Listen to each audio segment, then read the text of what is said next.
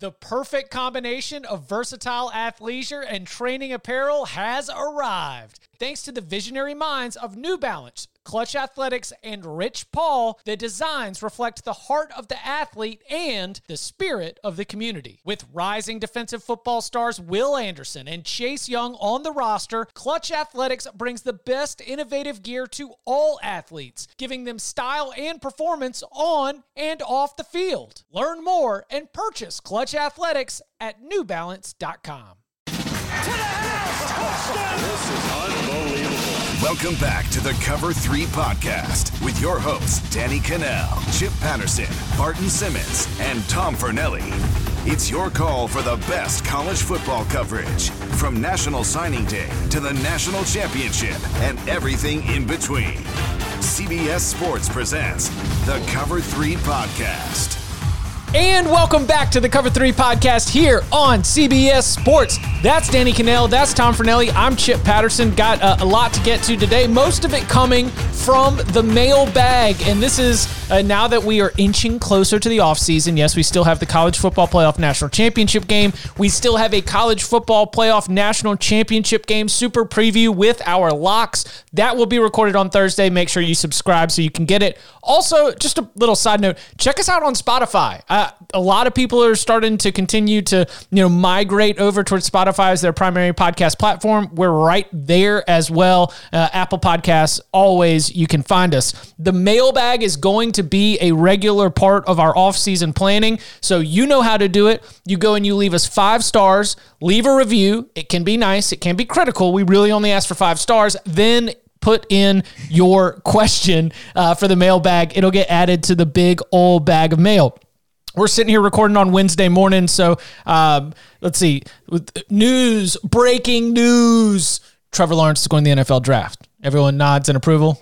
We figured that was going to be okay. Are you surprised, Tom? Terrible decision. I mean, just horrible. Why would you go be the first pick in the draft and get millions of dollars when you could play another year at Clemson for free?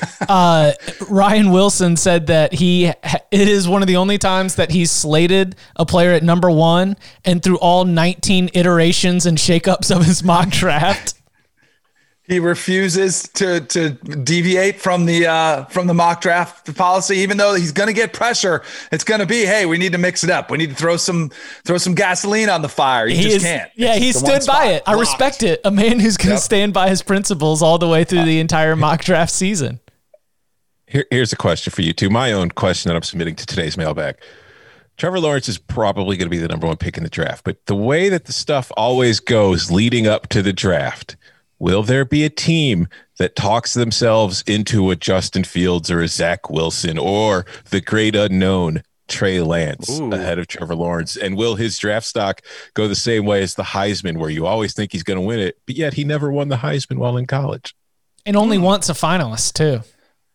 Mm-hmm. I think what'll be really, really interesting, and this is a massive if Justin Fields lights up Bama and has a very similar performance to what he did against Clemson, there will be some mock drafts. There'll be some teams showing interest in Justin Fields over Trevor Lawrence. That will absolutely. And maybe if he just has an okay game, like I'm sure you'll see those theories and rumors put out there. It's just a matter of whether you believe them or not. I want to know who is going to put together 1,000 picks to trade up for one of those two guys, and whether that ends up becoming the rumor.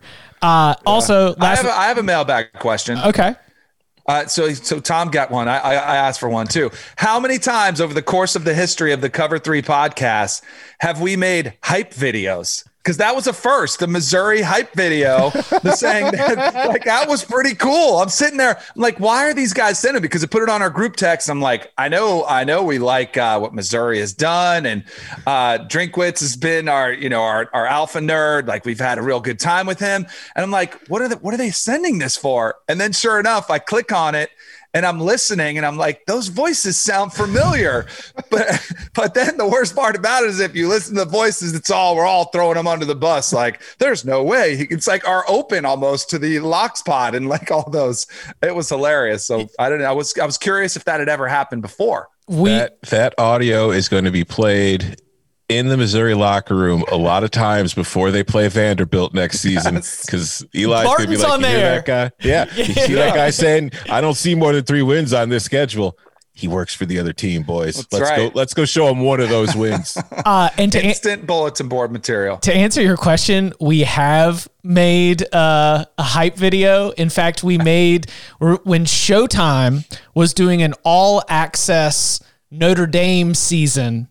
One of the, at least in multiple episodes, as part of the lead up, where the same thing, they put together a whole bunch of comments about what we expect Notre Dame's going to be able to do. And I think in those two, we were being haters. We're like, I think Notre Dame's really going to have its hands full with Virginia. And then it shows DeShone Kizer throwing a game winning touchdown pass.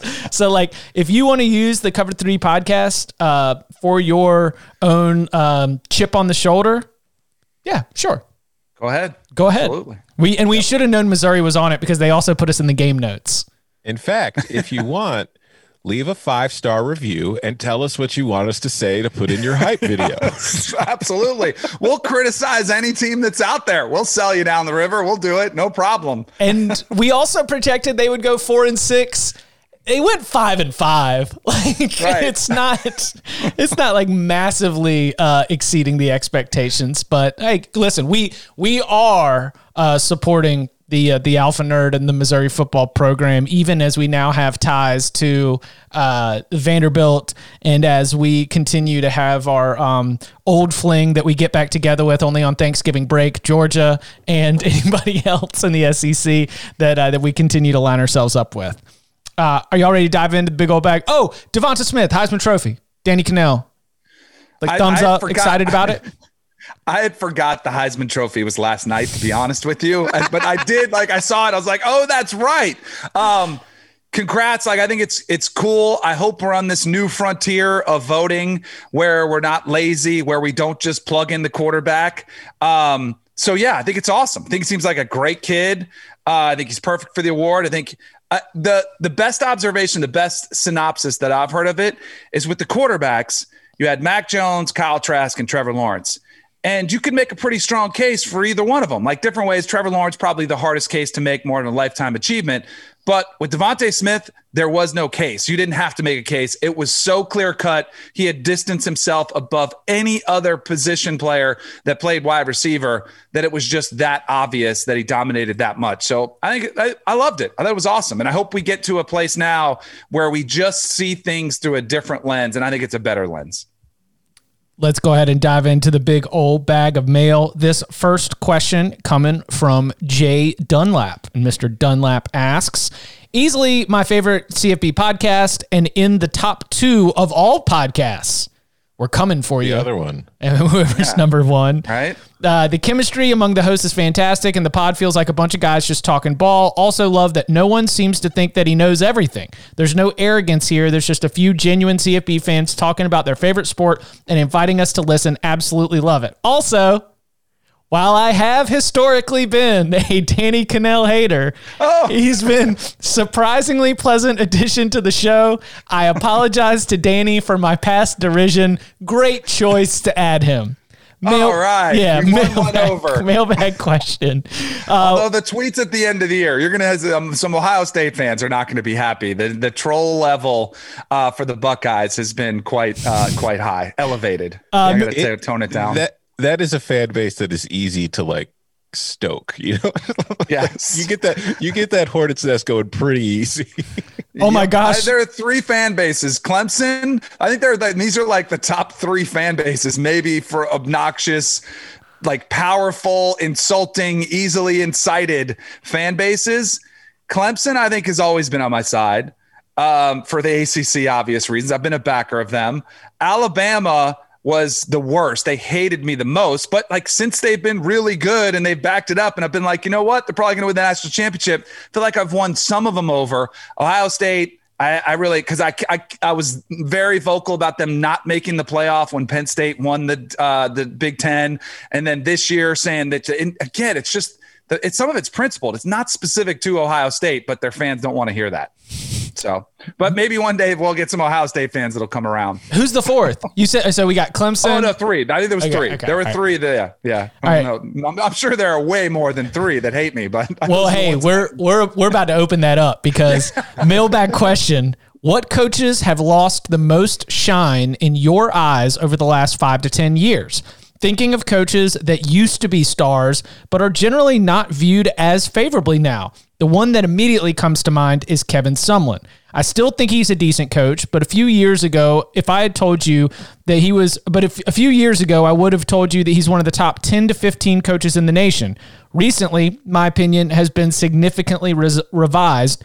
Do y'all agree? And who else would you put in that category? I think Arizona agrees that Kevin Sumlin's not one of the top 10 to 15 coaches in the entire country, as they have decided to move on from him for a Jedd Fisch. And I think that Sumlin probably can be grouped in. Well, how about this? I would put Dana Holgorsen in that same thing. And there is an entire coaching tree that was the hotness really around the early part of this past decade, where you were looking to go and get a piece of it. And, there's the, he was at Oklahoma State, also from the Oklahoma State staff. Larry Fedora was never one of the top 10 to 15 coaches, but I would say that there's a group of coaches that you could look at and say, what they did offensively was once viewed as a difference maker, worth making them the head coach. And Kevin Sumlin, Dana Holgorsen, and some of the others from that coaching tree, I do think have fallen off and can kind of be viewed as we don't look for that in a head coach. And when we're ranking a head coach, that's not going to be enough for us to consider you one of the top 10 to 15 coaches.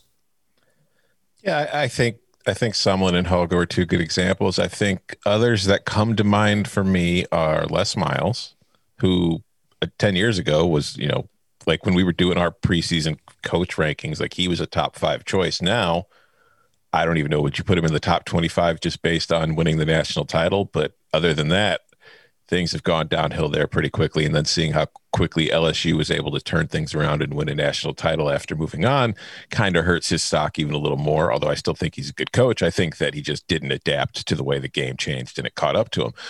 I think another example would be one that was recently fired, and Tom Herman, in that 5 years ago, when he was at Houston and he was bringing in Ed Oliver and great recruiting classes, he was the hot young coach. He got the Texas job. I don't think it was a disaster, but obviously it has hurt his stock. I think another coach, Willie Taggart. I feel like when Taggart first took over after Western Kentucky, and then he went to, he took the job, he went to Oregon. He was like, he had the high profile, was only there for a year before Florida State came open, and his profile was high enough that he not only had the Oregon job, but Florida State was willing to take him away only a year later. That didn't work, so I feel like his stock has dropped. So I think those are a few coaches who's in the last 5-10 years have really kind of plummeted. Just to echo the Willie Taggart sentiment, he was, by a lot of people, a home run hire when Oregon took him from South Florida, when Florida State got him. I mean, Oregon was upset. Like, how dare he leave us? It is, you talk about that's a pretty massive fall. It's funny, though, because I was trying to think, is there anybody out there that's, because your instant analysis on this, if you just go to say, all right, who's fallen, if you look for coaches who have lost, right? And so I was looking at David Cutcliffe. Like, I think his star as a, hey, this guy does more with less, it's starting to fade a little bit. And I love David Cutcliffe. I don't think makes him a bad coach. I think it shows how tough it is to do it consistently over and over at Duke. Do you think Mike Gundy's star has faded somewhat? I think it has. I think, he's been there for 15 years. He's had 3 seasons now where it's been 8 wins or less. This season was suboptimal. Oklahoma has dominated the Big 12. The mullet, I would say, is getting old. Like, it used to be fun. Hey, this guy's, willing to speak his mind. And then you had the OAN stuff with the shirt. Like, I think he's taken, a turn for the worse, whether it's deserved or not. But you talk about shine fading. Mm-hmm. I think Mike Gundy is one of those.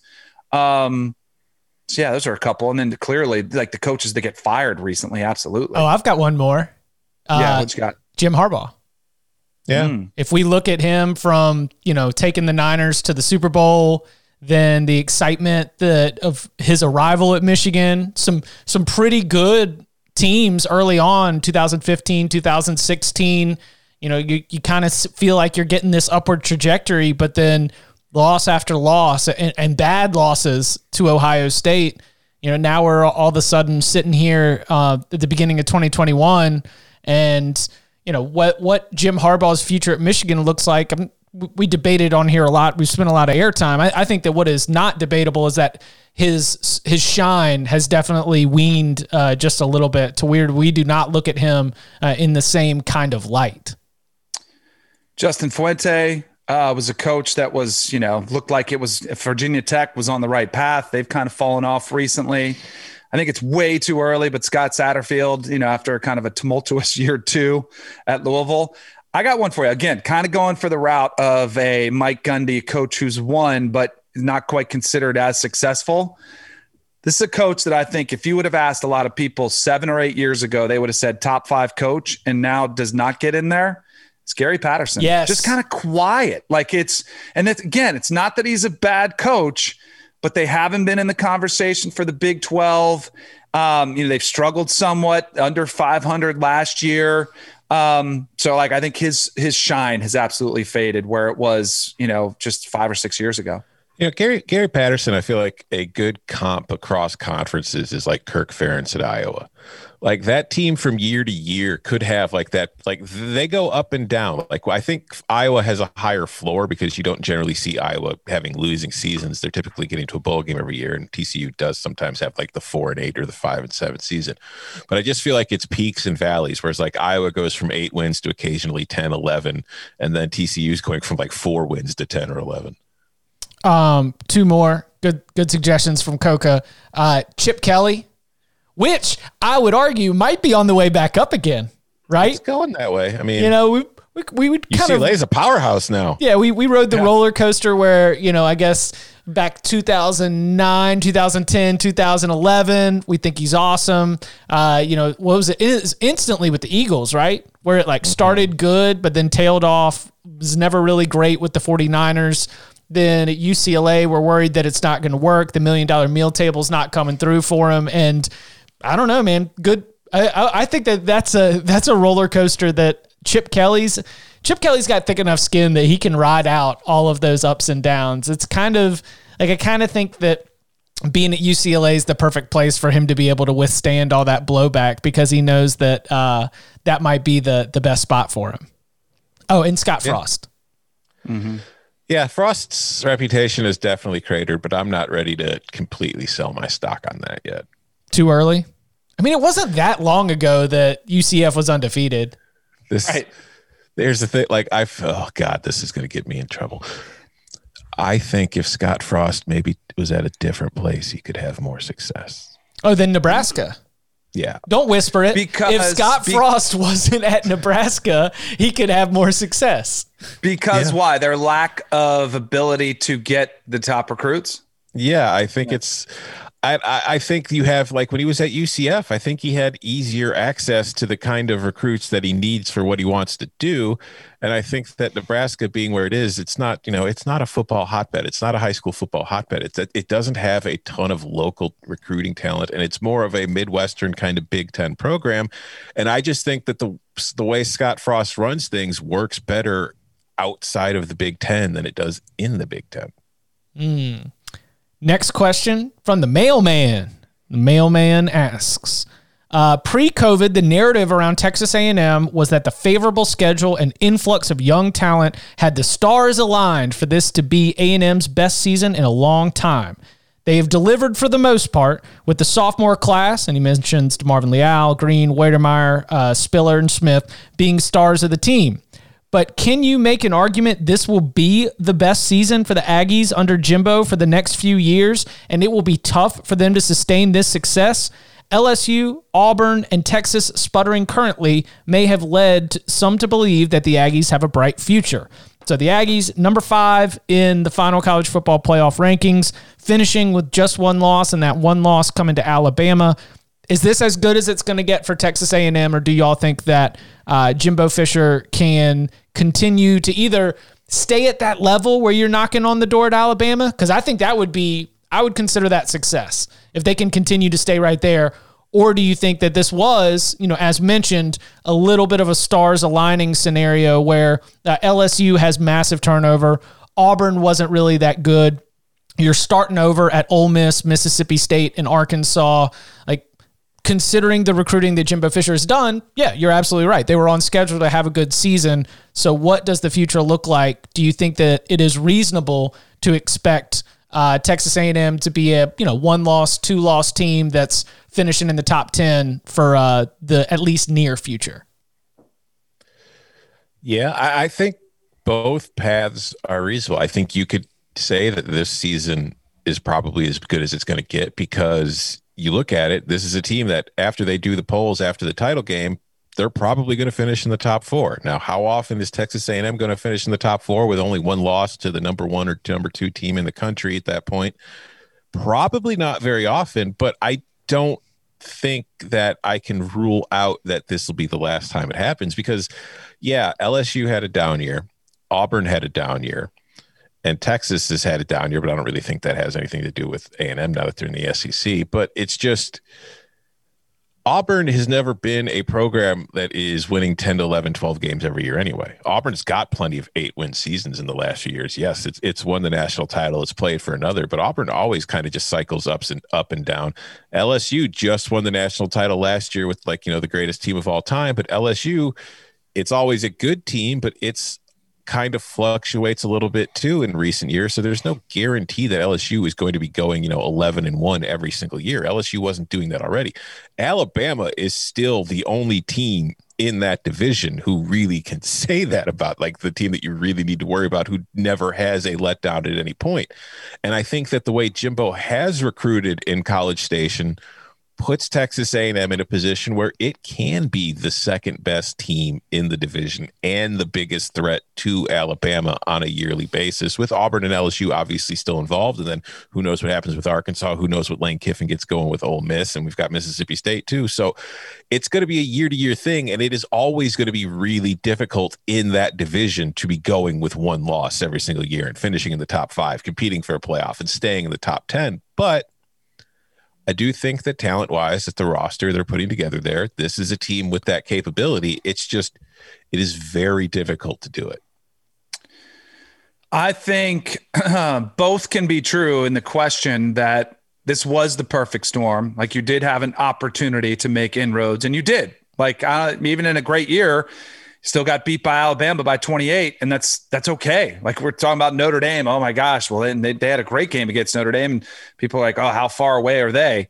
But I'm very curious. I mean, obviously, I get tied a lot to Jimbo Fisher in some of my opinions because of what, he did to Florida State. He brought them a championship, then left and took the better offer at Texas A&M. So I'm very curious to see how he does and how long because I don't want to say a honeymoon, but Texas A&M fans are thrilled with Jimbo Fisher, and they should be to this point. But what happens if you go back and it's 9 wins? That's still an incredible season, but that's what Kevin Sumlin, who we just talked about, lost some of his shine, and he wasn't making the $75 million contract that Jimbo did.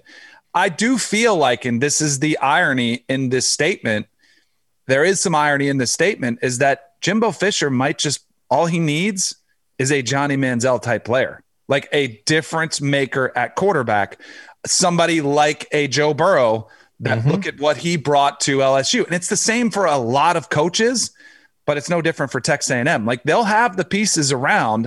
A lot of it is going to revolve around who is playing quarterback and how good is that player. And if he gets a Jameis Winston, like he had at Florida State, then watch out. Even Alabama, you can beat him.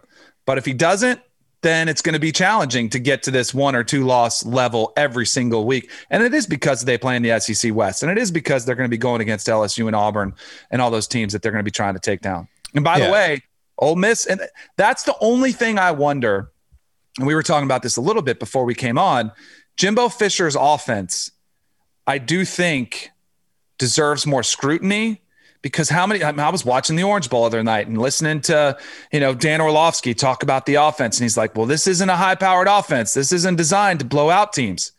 Well, look at what Saban did. He evolved. Look at Kirby Smart, the criticism he's taken. I don't know if Jimbo's offense works to get you to that national championship level in 2021 and beyond. I think he's got to make some tweaks and open things up and become a little bit more evolved than he has right now. Yeah, I think what you're saying there too, it tails with what you had just said too about getting the quarterback. I think that what we could have seen this year from that A&M offense was it was limited by the guy he had at quarterback. And it's no knock on Kellen Mond. He had a very solid season, but it's just nobody considers Kellen Mond to be a top 5 quarterback in the country. And I think that if he's able to bring in one of those guys, like the no doubt difference maker quarterbacks, because like if you put Trevor Lawrence or Justin Fields on that Texas A&M roster this year, that's probably a team that, very likely maybe it still loses to Alabama, but it doesn't lose by 28, and it's probably in the playoff. And I think that if he can get that guy and he can, he has a guy capable of running the kind of offense that Clemson runs or Alabama runs or Ohio State runs, I think he would probably be willing to make some changes for it. But I don't know. We've never seen him with that, because when he had Jameis, it was still more of that old school kind of pro style, not really, spreading things out too much. Do you think that final rankings carry weight with fans? I think that I struggle to remember whether or not a team finished at 8 or 12 or 13. But I ask this because Texas A&M finished in the top 10 of the final AP poll 1992, 1993, 1994. Since then, it's happened just twice. Once in 1998 and once in 2012, the first Johnny Football year.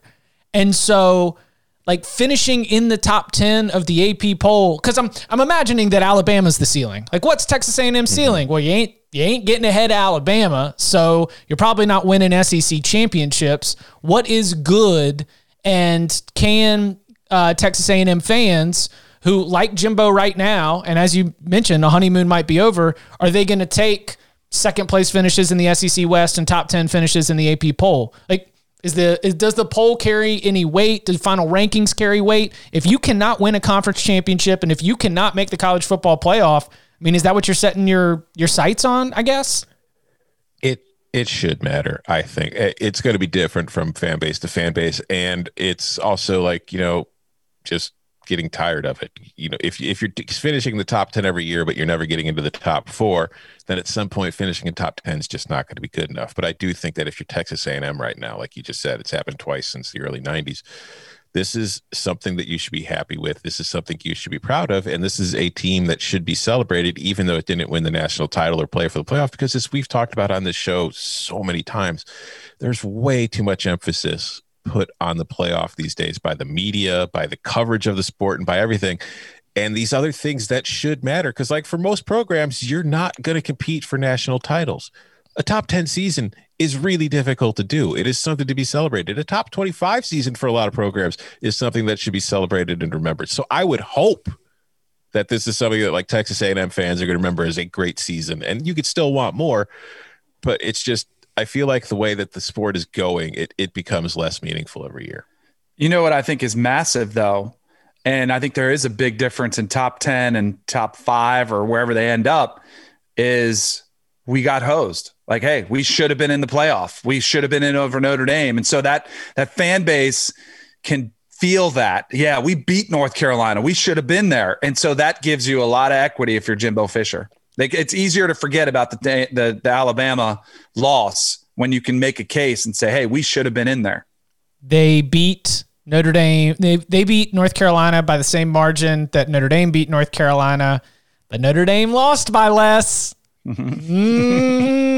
you're trying to get me in trouble. All right, coming up on the other side, we take a look at the coaching case, the profile, and the future of some coaches that experienced very good seasons in 2020. And we've got a college football fan free agent looking for a home. We will listen to his or her plea. We will try to put them in the right position. Next. This episode is brought to you by Progressive Insurance. Whether you love true crime or comedy, celebrity interviews or news, you call the shots on what's in your podcast queue. And guess what? Now you can call them on your auto insurance too with the Name Your Price tool from Progressive. It works just the way it sounds. You tell Progressive how much you want to pay for car insurance, and they'll show you coverage options that fit your budget. Get your quote today at Progressive.com to join the over 28 million drivers who trust Progressive. Progressive Casualty Insurance Company and Affiliates. Price and coverage match limited by state law. Robert Half research indicates 9 out of 10 hiring managers are having difficulty hiring. If you have open roles, chances are you're feeling this too. That's why you need Robert Half. Our specialized recruiting professionals engage with our proprietary AI to connect businesses of all sizes with highly skilled talent in finance and accounting, technology, marketing and creative, legal, and administrative and customer support. At Robert Half, we know talent. Visit roberthalf.com today. All right, this next question, subject, build the Tom Allen statue. Here we go. Been listening to this podcast for a few years, and it's by far the best college football podcast out there. I've recommended to several of my fellow CFB fanatics and will continue to do so. Keep up the great work. Oh, and I guess Danny isn't too bad after all. Yes. Winning them over one at a time. Is Indiana a good football team? Mailbag question. I posed the question last offseason about the ceiling of Indiana football, having no idea what this year had in store. In my ideal world, IU continues to be a 7 to 8 win program with the upside of beating one of the Big Ten powers once every few seasons. My question is about the future of Tom Allen. I've been of the belief that Allen loves coaching at Indiana and won't leave unless a true blue blood comes calling. Am I crazy to think there's no way Tom Allen would leave IU for a job like Virginia Tech? What is the type of job that you think Tom Allen would leave IU for, and how realistic is it for the Hoosiers to retain him? Love the show. Go Hoosiers. I think it depends on the commitment that the school and the athletic department wants to make to football, because it's fair or not, like something that you see with a lot of schools, like basketball schools or schools that are considered basketball schools, is they don't always put in the kind of commitment that you need to have the kind of season that Indiana had this year and to maintain that. But I think as far as salaries are concerned, I don't think there are a lot of jobs that are better than the Indiana job for Allen if he's able to get what he wants and able to do what he wants there. Like, I don't like he meant the questioner mentions Virginia Tech. I think that's clearly a step up in the minds of the national kind of college football, hive mind. But in reality, I don't know if it's that much of a step up in jobs for Tom Allen to be like, oh yeah, I want to go start over here besides what I've done here. Because, Tom Allen is from the state of Indiana. He's a native of the state. And I think that he could turn that program and bring it up again, just like I did with TCU earlier in the show. He could turn Indiana into something of the Iowa of the Big Ten East, in which, no, you're probably not going to be able to compete with Ohio State or Penn State or maybe even Michigan on an annual basis and beat all of those three teams and win the division and play for conference titles. But you can compete and you could, be a thorn in their side, and you can be that clear fourth best team going in every single year that has the ceiling of climbing up to third and second when you go through the right cycles. And maybe in a down year, you could win a division title. I think Tom Allen can do that at Indiana. And I think that if you consider the history of Indiana football, that would be something I think most Indiana fans would take in a heartbeat. Just consistent success, winning 6, 7, 8 games at a minimum per year with a ceiling of 9, 10, 11, 12. I mean, I think if you're Indiana, what more could you realistically ask for? Totally agree. I do think it's interesting that Tom Allen coming off a Coach of the Year type of award. Like, I was just looking up, some of the Harbaugh rumors. Is he leaving? If Dan Mullen goes to the NFL, and so you look at potential next head coaches in college football. Tom Allen's name doesn't come up on a lot of the list. It's Matt Campbell, it's Billy Napier, it's Jamie Chadwell. It's like the young, hot hires, right? Mm-hmm. For whatever reason, Tom Allen isn't that sexy name. I think he should be. I think he'd be a great coach for any school to consider. I think if you're worried about him leaving for another job, I think you should feel pretty good about him being there. I think he's a perfect fit for Indiana. And there's something, and he's perfect fit for the Big Ten. And I think there's something to be said about the coaches that we mentioned earlier in this podcast about their shine has worn off. Gary Patterson's been at TCU a long time. Kirk Ferentz has been at Iowa a long time. They've all been consistent winners. Like, you know exactly what you're going to get. I think I would not be shocked at all if we're sitting here in 10 years and it's year 14 of Tom Allen and we're like, hey, Indiana's got some seniors coming back. Like, hey, this could be their year. Like, it wouldn't surprise me at all if that was the situation. But I guess I'm more surprised that Tom Allen's name doesn't come up more in some of these openings that take place. Mm-hmm. Well, speaking of, next question from an optimistic Cyclone. Love the pod. Always ready for the newest drop so I can laugh at the banter between all of you, especially the Locks pod. P.S. I appreciate the addition of Danny and the money he has made me. Ooh, all right. Question. Oh, see, now we know he what must have made it in the regular season. Yeah. Danny's been making everybody rich, and they're like, you know what? I was wrong about this guy. Question. There was much talk on the pod this week about landing spots and courtship of Matt Campbell. This was on December 8th, by the way, so about a month ago. But there was never a thought or mention that he could or would stay at ISU. Do you all believe it is out of the question that he stays or just highly unlikely? I don't think it's out of the question at all. I think that, Iowa State has... He's a D3, football. like he's got that Mount Union background, right? The guy just likes coaching ball. And Iowa State is a football school. They care about their football program. They are putting the money into their football program. They're doing everything that you need to do to be on the level where they want to be, and where he's kind of already gotten them into where they're, beating Oklahoma. They're playing for Big 12 titles. So yes, he could stay there. The only question is, it depends on if Michigan comes along, that's hard to say no to. If Ohio State ever came along, that's hard to say no to. NFL, I don't know. I don't know how Matt Campbell feels about wanting to coach in the NFL compared to college. Some coaches are interested in that. Some coaches love being at the college level because they love everything that goes along with the sport, and that's where they want to be. And I have no idea which one he prefers or if he even cares. So there are jobs that could come along, but I don't think that it is a fait accompli that he's going to leave one day. You know, one of my favorite things I just discovered about Matt Campbell this week. What? You guys know who his agent is? Is it Jimmy Sexton? Jimmy? He doesn't have one. Ooh, I love that. Like, Harbaugh. to me, that just says exactly. I just think it says something about a guy when he doesn't have an agent. He's not worried about, hey, I'm floating rumors and I'm trying to angle to get the Michigan job or to get the Florida job if it came open.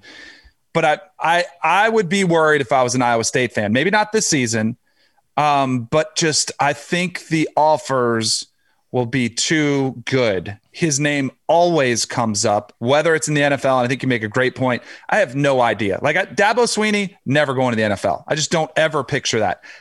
Matt Rule was a done deal. Every year is like, oh, he's going to the NFL before it even happened.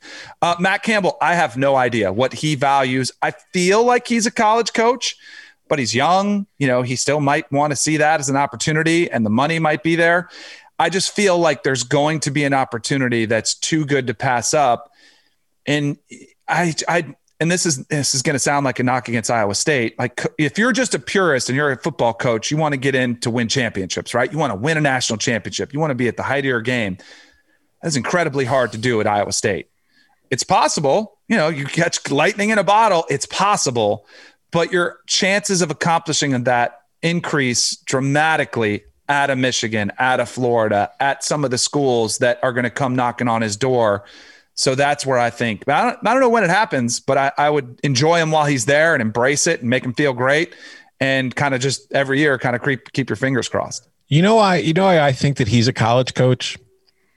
The way he wears his hat. He wears a hat like a dude in Sigma Chi. He wears his hat like a college kid, and it's like, okay, no, that's a college coach, because you don't see NFL coaches wearing their hats like that, and that's just what makes me think, no, this is a college guy for life. Well, also the NFL hat game has just been revolutionized by Shanahan, just making the flat bill part of the new school.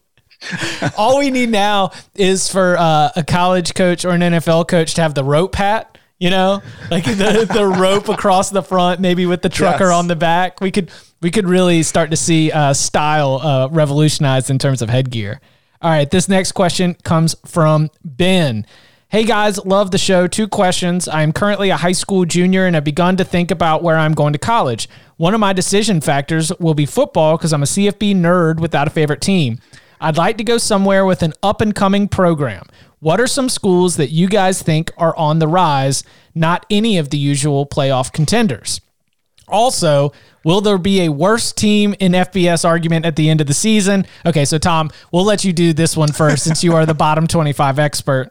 Also, will there be a worse team at the FBS at the end of the season? Personally, I think the choice is down to ULM and UMass. UMass would be the easy winner, but they're in the Ohio State situation. Have they played enough games to be the worst team in FBS with 12 points for and 161 against through 4 games? I would argue that just like Ohio State, the number of games doesn't matter.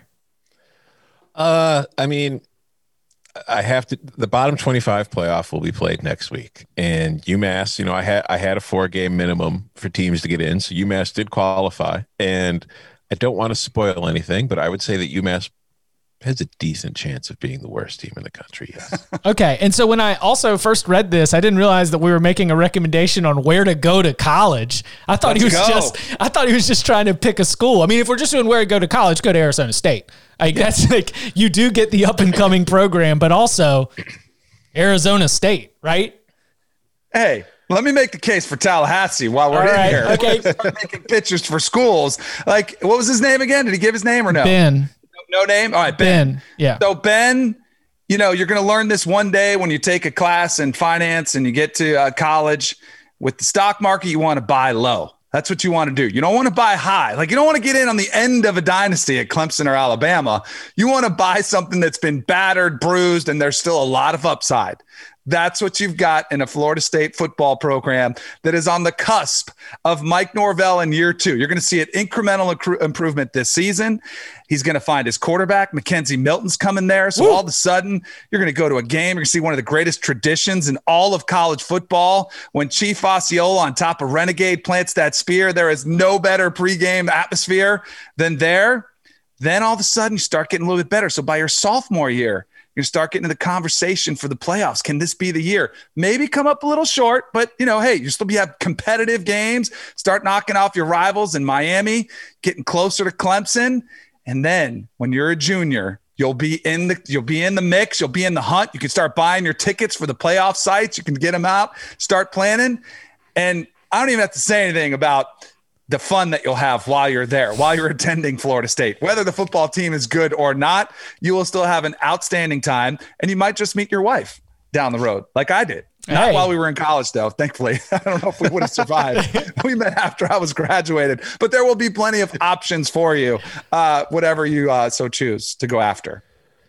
That's a fine choice. But I think that for a Cover 3 podcast listener, there's only one choice. Don't say Fernelli Tech.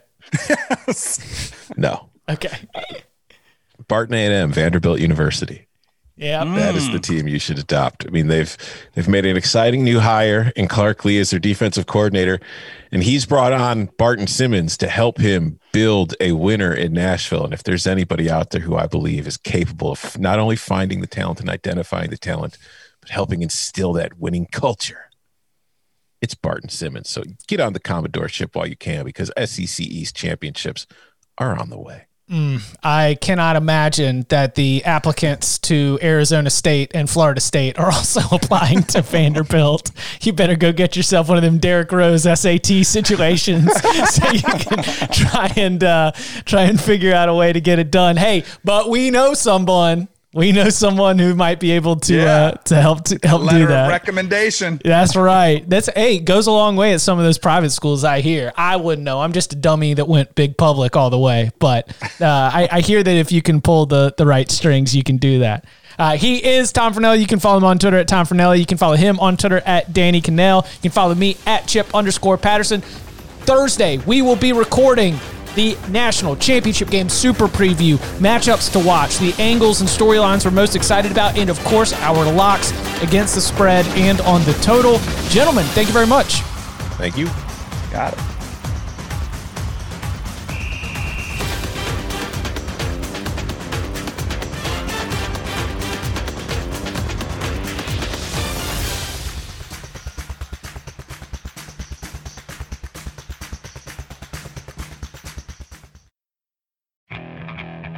Okay, picture this. It's Friday afternoon when a thought hits you. I can waste another weekend doing the same old whatever, or I can conquer it. I can hop into my all-new Hyundai Santa Fe and hit the road. Any road. The steeper, the better. Because my all-new Santa Fe is available with H-Track all-wheel drive, so I can hit the trail without a worry in the world. Heck, with 3 rows and best-in-class rear cargo space, I can pack the whole family in with all our gear. We've got available dual wireless charging for our phones, so we'll never lose touch with civilization, and we won't lose touch with the primordial power of Mother Earth. So which is it? Waste the weekend or do something a little more epic? And conquer it in the all-new Hyundai Santa Fe. Visit HyundaiUSA.com or call 562-314-4603 for more details. Hyundai, there's joy in every journey.